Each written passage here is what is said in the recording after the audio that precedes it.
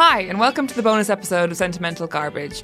I spoke to Joanne Harris on the phone for a little bit about magic, women, the church, France, and also how you can convert really hard research into something that people actually want to read. So you wrote two books before Chocolat. Yes, there were two. And then Chocolat comes along and it's just this monster success. And I'm sure you've been asked to go over this many times over the year, but what was that like to have released two books to sort of, the average kind of acclaim that books, not the average, but there is no average, but do you know what I mean? Like the very realistic applause that most books get, which is that some people like it, some people don't, it's all very normal. And then to have this monster hit, what was that like? Well, it was a big surprise because, Chocolat was everything that I'd been told that I shouldn't be writing, and I wrote it anyway. And I thought, well, this isn't going to amount to much. Everybody keeps saying that I ought to write some sort of gritty thriller set in New York. So I wrote completely the opposite of all the advice I'd been given. And it was a big surprise that actually it took off in the way it did. I thought, this is perverse. It just clearly seems to me that publishing doesn't always know what it wants until it's got it, and it doesn't know what's going to sell until it has sold. And if it hadn't sold and if it hadn't been any kind of success, it wouldn't have bothered me enormously. I was just really enjoying what I was doing. No, because clearly you liked the job already. You were already enjoyed it enough that you had written these two other books, and you would have just kept on writing forever, really. Regardless of the hit or not. Yeah. Yeah, I probably would have done regardless of whether I was published or not. I had a teaching job. I was good at it. I was getting paid. I had a pension. I didn't need to write books. I wrote books because I liked writing books, but I wasn't doing it for the money. There wasn't any. I read somewhere that in the wake of the big success of Chocolat, that many people they sort of played down where you were from and sort of tried to act like you were this sort of someone who came from nowhere. When I believe you went to Cambridge or Oxford, I always forget which. I studied languages at Cambridge. So it wasn't a huge surprise that you would want to write, and yet there was this kind of thing being like, oh, this woman and she's come from nowhere and she's written this big book. Was that strange at the time? Well, no, it wasn't strange. It's very familiar. I think it's a very familiar story, particularly with women. I think the media likes to talk about Cinderella stories and housewives sort of accidentally writing bestsellers and this kind of thing. The fact that I wasn't a housewife and that it wasn't an accident, it just didn't enter into it. I think they like that kind of narrative, but they tend to do it mostly with women.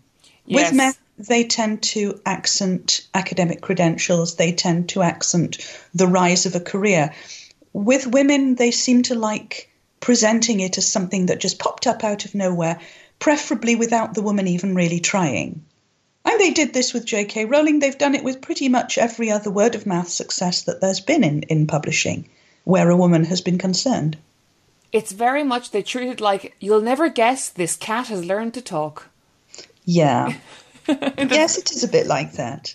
But it's partly the way the newspapers like to present things, and I think they think it makes a better story. I think actually the story is much more interesting when you hear that somebody worked for 20 years to get where they got, but that's just me. That's why I don't work in journalism. I agree with you, and you've become very known, and I'm a novelist as well, and at the beginning of my career, and your threads on how to navigate various parts of writing as a career have been so helpful and so useful to me. I'm glad you found them helpful. Thank you. I think, you never stop being a teacher. Yeah, you definitely do. And you more than I think anyone I can think of on social media is someone who's very much about talking about the craft of writing and the fact that you have to sit. You've got this recurring joke about like how to be a writer, then you'll have a list of tasks, and then you'll just be like tea, and it's just, you're very much about celebrating the mundanity of it.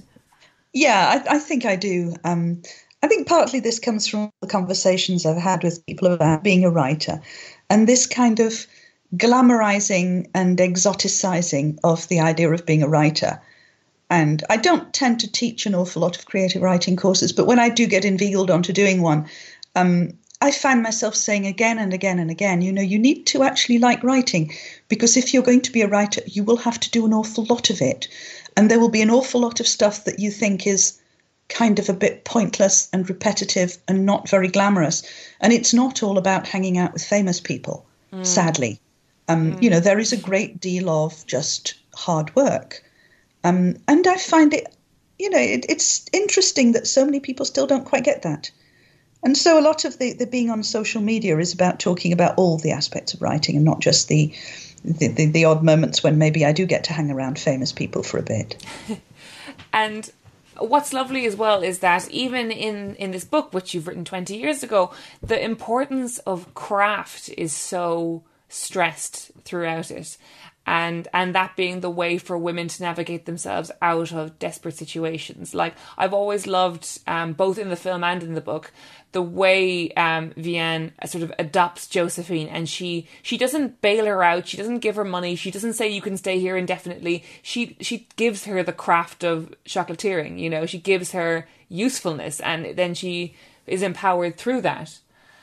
Was that a deliberate thing you put there for women, do you think, or...?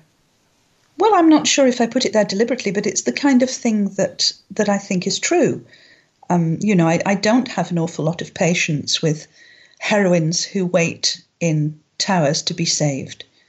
My heroines tend to save themselves and save each other, and they tend to work rather than expecting, you know, some magical happening to save them from their everyday lives. I find people who struggle against adversity much more interesting than people who just give in or expect some guy to come and sweep them off their feet. That's not really the kind of story that I write. Definitely. And it's interesting that you say magic and fairy tale, because of course those things exist in equal measure in the book. And what I like as well is that there's a sense, this kind of thrumming energy in the book, particularly between Vianne and Anouk, where there's a sense that they could use magical means to attract visitors or whatever, or attract customers, but they don't use it. Did you have I would love to know the science of the magic in Chocolat, or the theory of magic, you know, because you're so invested in it and it's so clearly well researched. Like, there's so many allusions to tarot and paganism, all of which come from actual traditions, and I would love to hear more about your process with that. Of course. I think this is something that's interested me for a long time. The idea of magic and belief, and the fact that those things are not very far apart. As for the magic in Chocolat, I wanted to keep it quite ambivalent, if you like, so that people who believed in magic could see how it worked. People who didn't believe in magic would find that it didn't jar against what they expected of the story. And so what I wanted was to use magic as a kind of metaphor in Chocolat and the related books, wherein it's a kind of metaphor for what human beings are capable of. The idea that actually, when you strip magic down to the bare bones, it is all about transformation. Magic is about how you allow the world to perceive you, how you project against the world, how you can change your life and that of others. All of that, you know, without the drama and the fireworks of magic. It's all about transformation. So I wanted to make it about that, and I wanted to make it apparent from the narrative that magic wasn't something that only special people could do. And what's fascinating is that you depict, in the book and in what you just said, as magic as being about being autonomous and being self-possessed, self-powerful, creating power from within. And then the rub and the yang to the yin of this in the book is that you have the Catholic Church that's looming, and that's not about autonomy, that is about subservience. Yes, that's right. I wanted to present those two opposite ideologies and to put them into some kind of dramatic opposition with each other, because they're actually very close. Both are based on this principle of change, and both are preoccupied with feasting and fasting. Both have elements of spirituality which are not terribly far apart from each other, and yet from a cultural perspective they're very, very different. And it's all about interpretation, because the priest in Chocolat is not every priest, he has interpreted the Catholic creed in a way that serves his agenda. And therefore he's put aside certain things and he's accentuated certain things, which keeps him in control. And this isn't really a commentary on Catholicism, it's a commentary on ideologies and how easy they are to subvert according to what your particular personal agenda might be. Mm. One of the scenes in the book that struck me very, very deeply, and I think possibly because I'm Irish and because I've come from a Catholic upbringing, where it's a flashback of Vianne thinking about her mother and about the it's like the first appearance of the black man, and Vianne is basically, her mother has a kind of a crisis of confidence about raising her. They go to a convent or a church to confess, and then the priest tries to take Vianne from her mother. And then what that creates is sort of ancestral trauma about having your child taken away from you. Which to me, I mean, I grew up hearing about the Magdalene laundries and Yes. and mother and baby homes and babies being taken, that being a very real fear. Was that something Very you much had in so. mind? Yeah. Well, I did have that in mind. I mean, these are not just an Irish thing, that they have existed elsewhere. They existed in France too, to a certain extent. And I think also because it was very much a novel about motherhood, certain fears that I think all mothers have kind of emerged. And this became true of the follow-up books too. Much of it is about motherhood and what you expect from motherhood and what surprises you and what you are perennially afraid of. And one of the things that came out to me when I was doing the audiobook for Chocolat last year, I hadn't really read it for a really long time, and there were things that I'd forgotten. But one of the things that really popped out at me was how much of it is about loss or anticipated loss.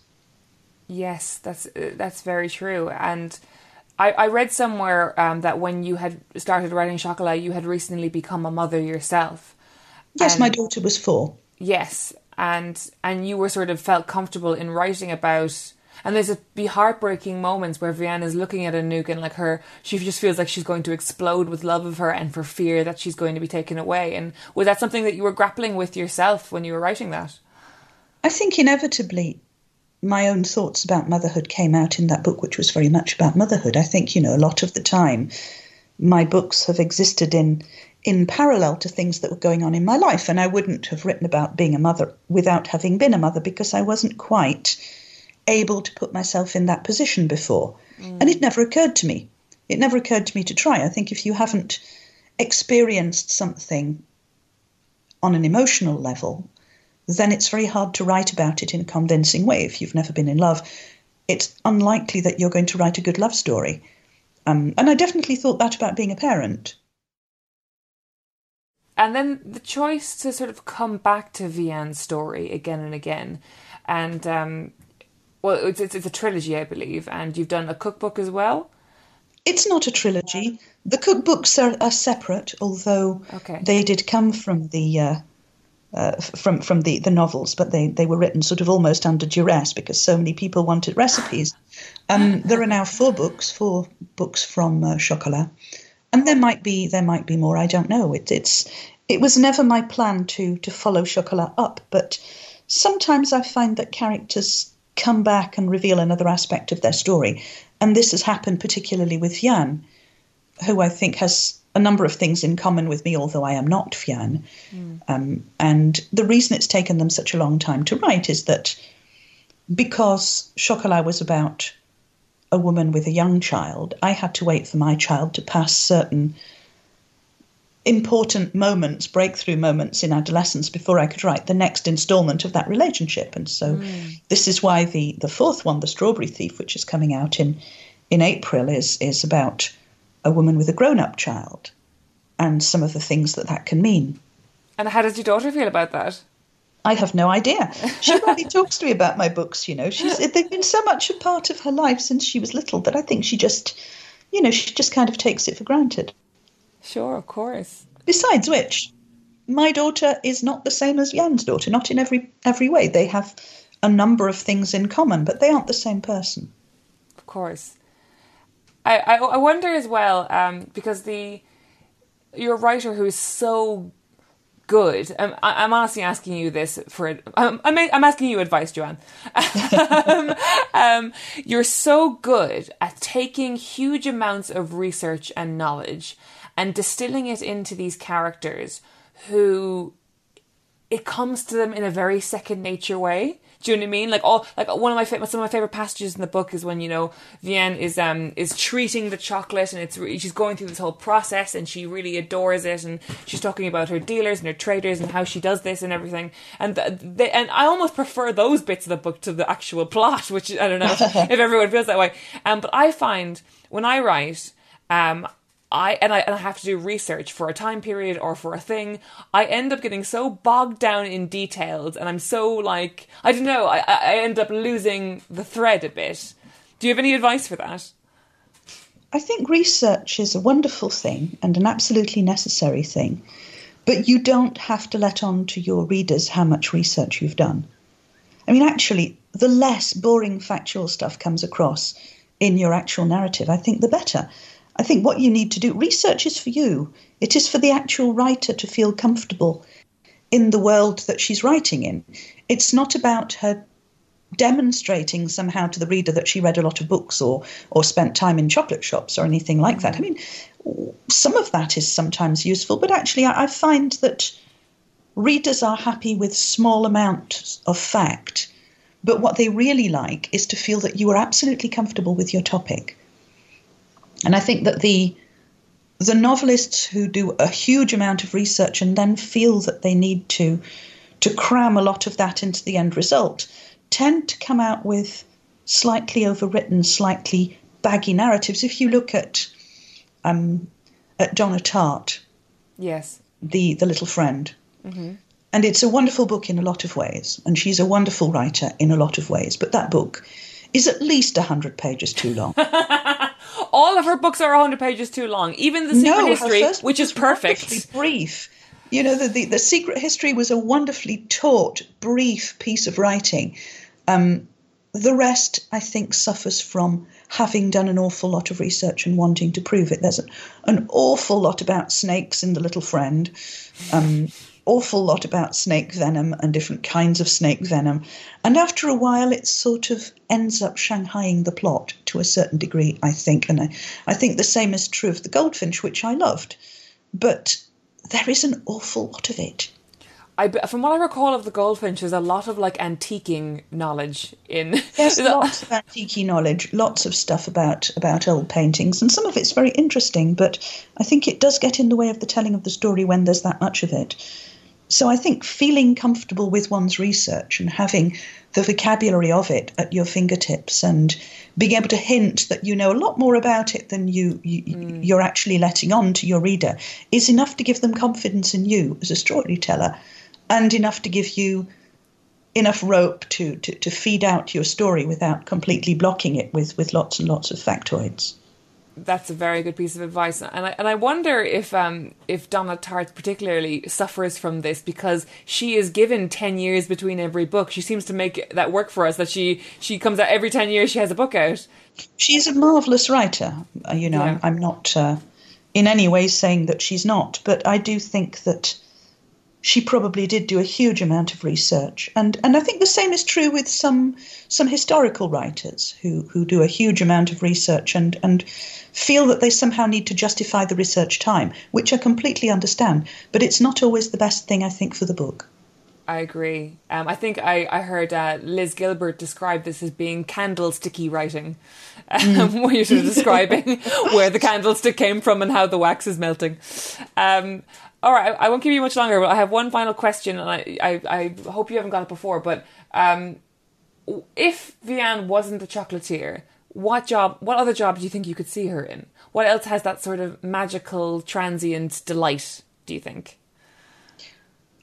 I don't really know. I get the feeling she would probably be a gardener or something like this, but the reason I chose chocolate is very specifically for its long historic and folkloric association with its magical associations. On the other hand, a gardener could also be a herbalist, and I could get those associations from there. But that, I think, has been done so often, whereas Yes. I don't think it had been done at the time with the chocolatier. And I wanted to take that that kind of magical, herbal, archaic lore and to put it into a context that might surprise the audience rather than for them to go, ah, yes, another hedge witch story, which it would have been if she had been something else. And yes, and it reminded me a little bit of the Alice Hoffman book Practical Magic. Have you heard that before at all? Yes, I have. Yeah. When was that written? I think it was the end of the 90s as well. It might have been. I haven't read it, actually. Oh, really? It's actually a lovely book that was... and the film is good. Much like yourself, turned into a pretty good film, but, really you want to get the book, Well, that's usually the case, I think, with books. That's the best case scenario, I think. Yeah, it's great if you like the film of a book, but if I really love the book, I tend not to look at the film at all. I tend to fear disappointment. No, that's pretty good advice. So, Joanne, what are you working on at the moment? I know the fourth book of the Chocolat series is coming out, which is... Well, that should be coming out very soon, so I'm working on building my tour for that, which is going to be reasonably grueling, I think. But I've also just finished the first draft of a novella. I've been writing some novellas inspired by child ballads, and I have one that's just drafted out now, and so I'm going to see how my editor feels about that before I start on anything else. What is a child ballad? The child ballads were a collection of 300-odd English and North American folk songs, which were collected in the 18th century by a man called Francis Child. And they are not as well known as they should be in this country. And they ought to be very well known. They are basically our Grimm's fairy tales. And for some reason, perhaps because they're so dark and bloody and filled with murder and incest and rape, perhaps that's the reason that they haven't quite taken off, although, of course, also so are Grimm's fairy tales. But yes, I've found them quite interesting, quite fruitful material. I've been recently, from the beginning of this year, I've been tweeting about one a day. And although people know them from folk bands, some folk bands use some of them, particularly some of the better known ones. Most readers of folklore don't know them as well as you would have thought. Am I right in thinking the Tamlin story comes from this? Tamlin does have a child ballad, although I'm not sure it actually does come from that. I think it has a previous source, which is to do with the oral tradition. A lot of these ballads are. A lot of these ballads are stories about King Arthur and Robin Hood and things which clearly existed before the ballad, because the ballad came from there. Of course. So child ballad doesn't necessarily mean for children then. It doesn't mean for children at all. No, absolutely. I don't think any of these old folk tales were meant for children. Grimm's fairy tales were definitely not meant for children. The fact that some of them have been adapted and softened and Disneyfied doesn't mean that the original source material wasn't extremely dark and cruel, because the people who loved them and the people who told them were from dark and cruel times. They were there to serve a purpose. The purpose was not entertaining the kiddies. The purpose was trying to give hope to people with very dark and very challenging lives. And therefore you had to have a certain expression, a reflection of that darkness, otherwise they wouldn't have recognised themselves in the stories. There's been a trend in recent years for Grimm's fairy tales and sort of folk tales that are very violent, sort of coming back into vogue and also taking on a kind of a feminist slant. Like, we've had a few of those come out over the last few years. I think Angela Carter started it with The Bloody Chamber, where she infused it with kind of a sexual feminist sort of thing. And then we've had... She did, yes. We had Tangleweed and Bride a couple of years ago from Deirdre Sullivan, which did a similar kind of a thing. Is that a direction that you see yourself going in? Well, it's what I did with the three novellas that I've written, and I think it really needs it. I think when you look at our folklore and our fairy tales, and the child ballads are a case in point, they're incredibly misogynistic. They are based on the idea that women should be good, that they should be actively punished if they are not good. And yes, that it's high time somebody stood them on their heads and said, actually, what if we do this? So one of the reasons I wrote Pocketful of Crows and The Blue Salt Road is that I wanted to take a traditional story and to give it a little twist, to try to make it relevant and interesting within the conversations that we're having about race about gender, about all sorts of things that are represented in a very particular way in these old stories, and perhaps it's time to give that a change. I think Angela Carter's stories are a case in point. She does a wonderful job of presenting these stories and showing behind the story that we know and love the hugely toxic and problematic subtext, which many of them have, and to try and change that, try and make us aware of it, and to tell the story in a different way. Well, I'm really excited to read child ballads your child ballads when they come out. When can we expect that around? Well, Pocketful of Crows came out 2 years ago. Yeah. The Blue Salt Road came out last year. The new one, which is called Orphea, I'm hoping will come out in autumn. It really does depend on whether my illustrator manages to do her work in time, because she's got a lot of pictures to do, bless her, and she's extremely meticulous about them. But yeah, that's like 4 child ballads that I've used. I've got another 350 to go after that. Amazing. So you're kept busy. Well, Joanne, thank you so much for talking to me, and it's so brilliant to hear about the rest of your huge, very imposing career that I'll let you get back to. Well, I've enjoyed talking to you. Thank you so much. Thank you, Joanne.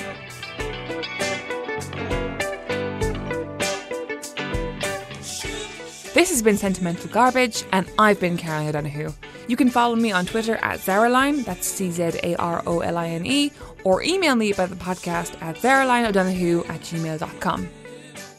Thanks to Harry Harris for the jingle, Gavin Day for the logo, and Acast for the recording space. This has been a Justice for Dumb Women podcast produced by Hannah Varrell.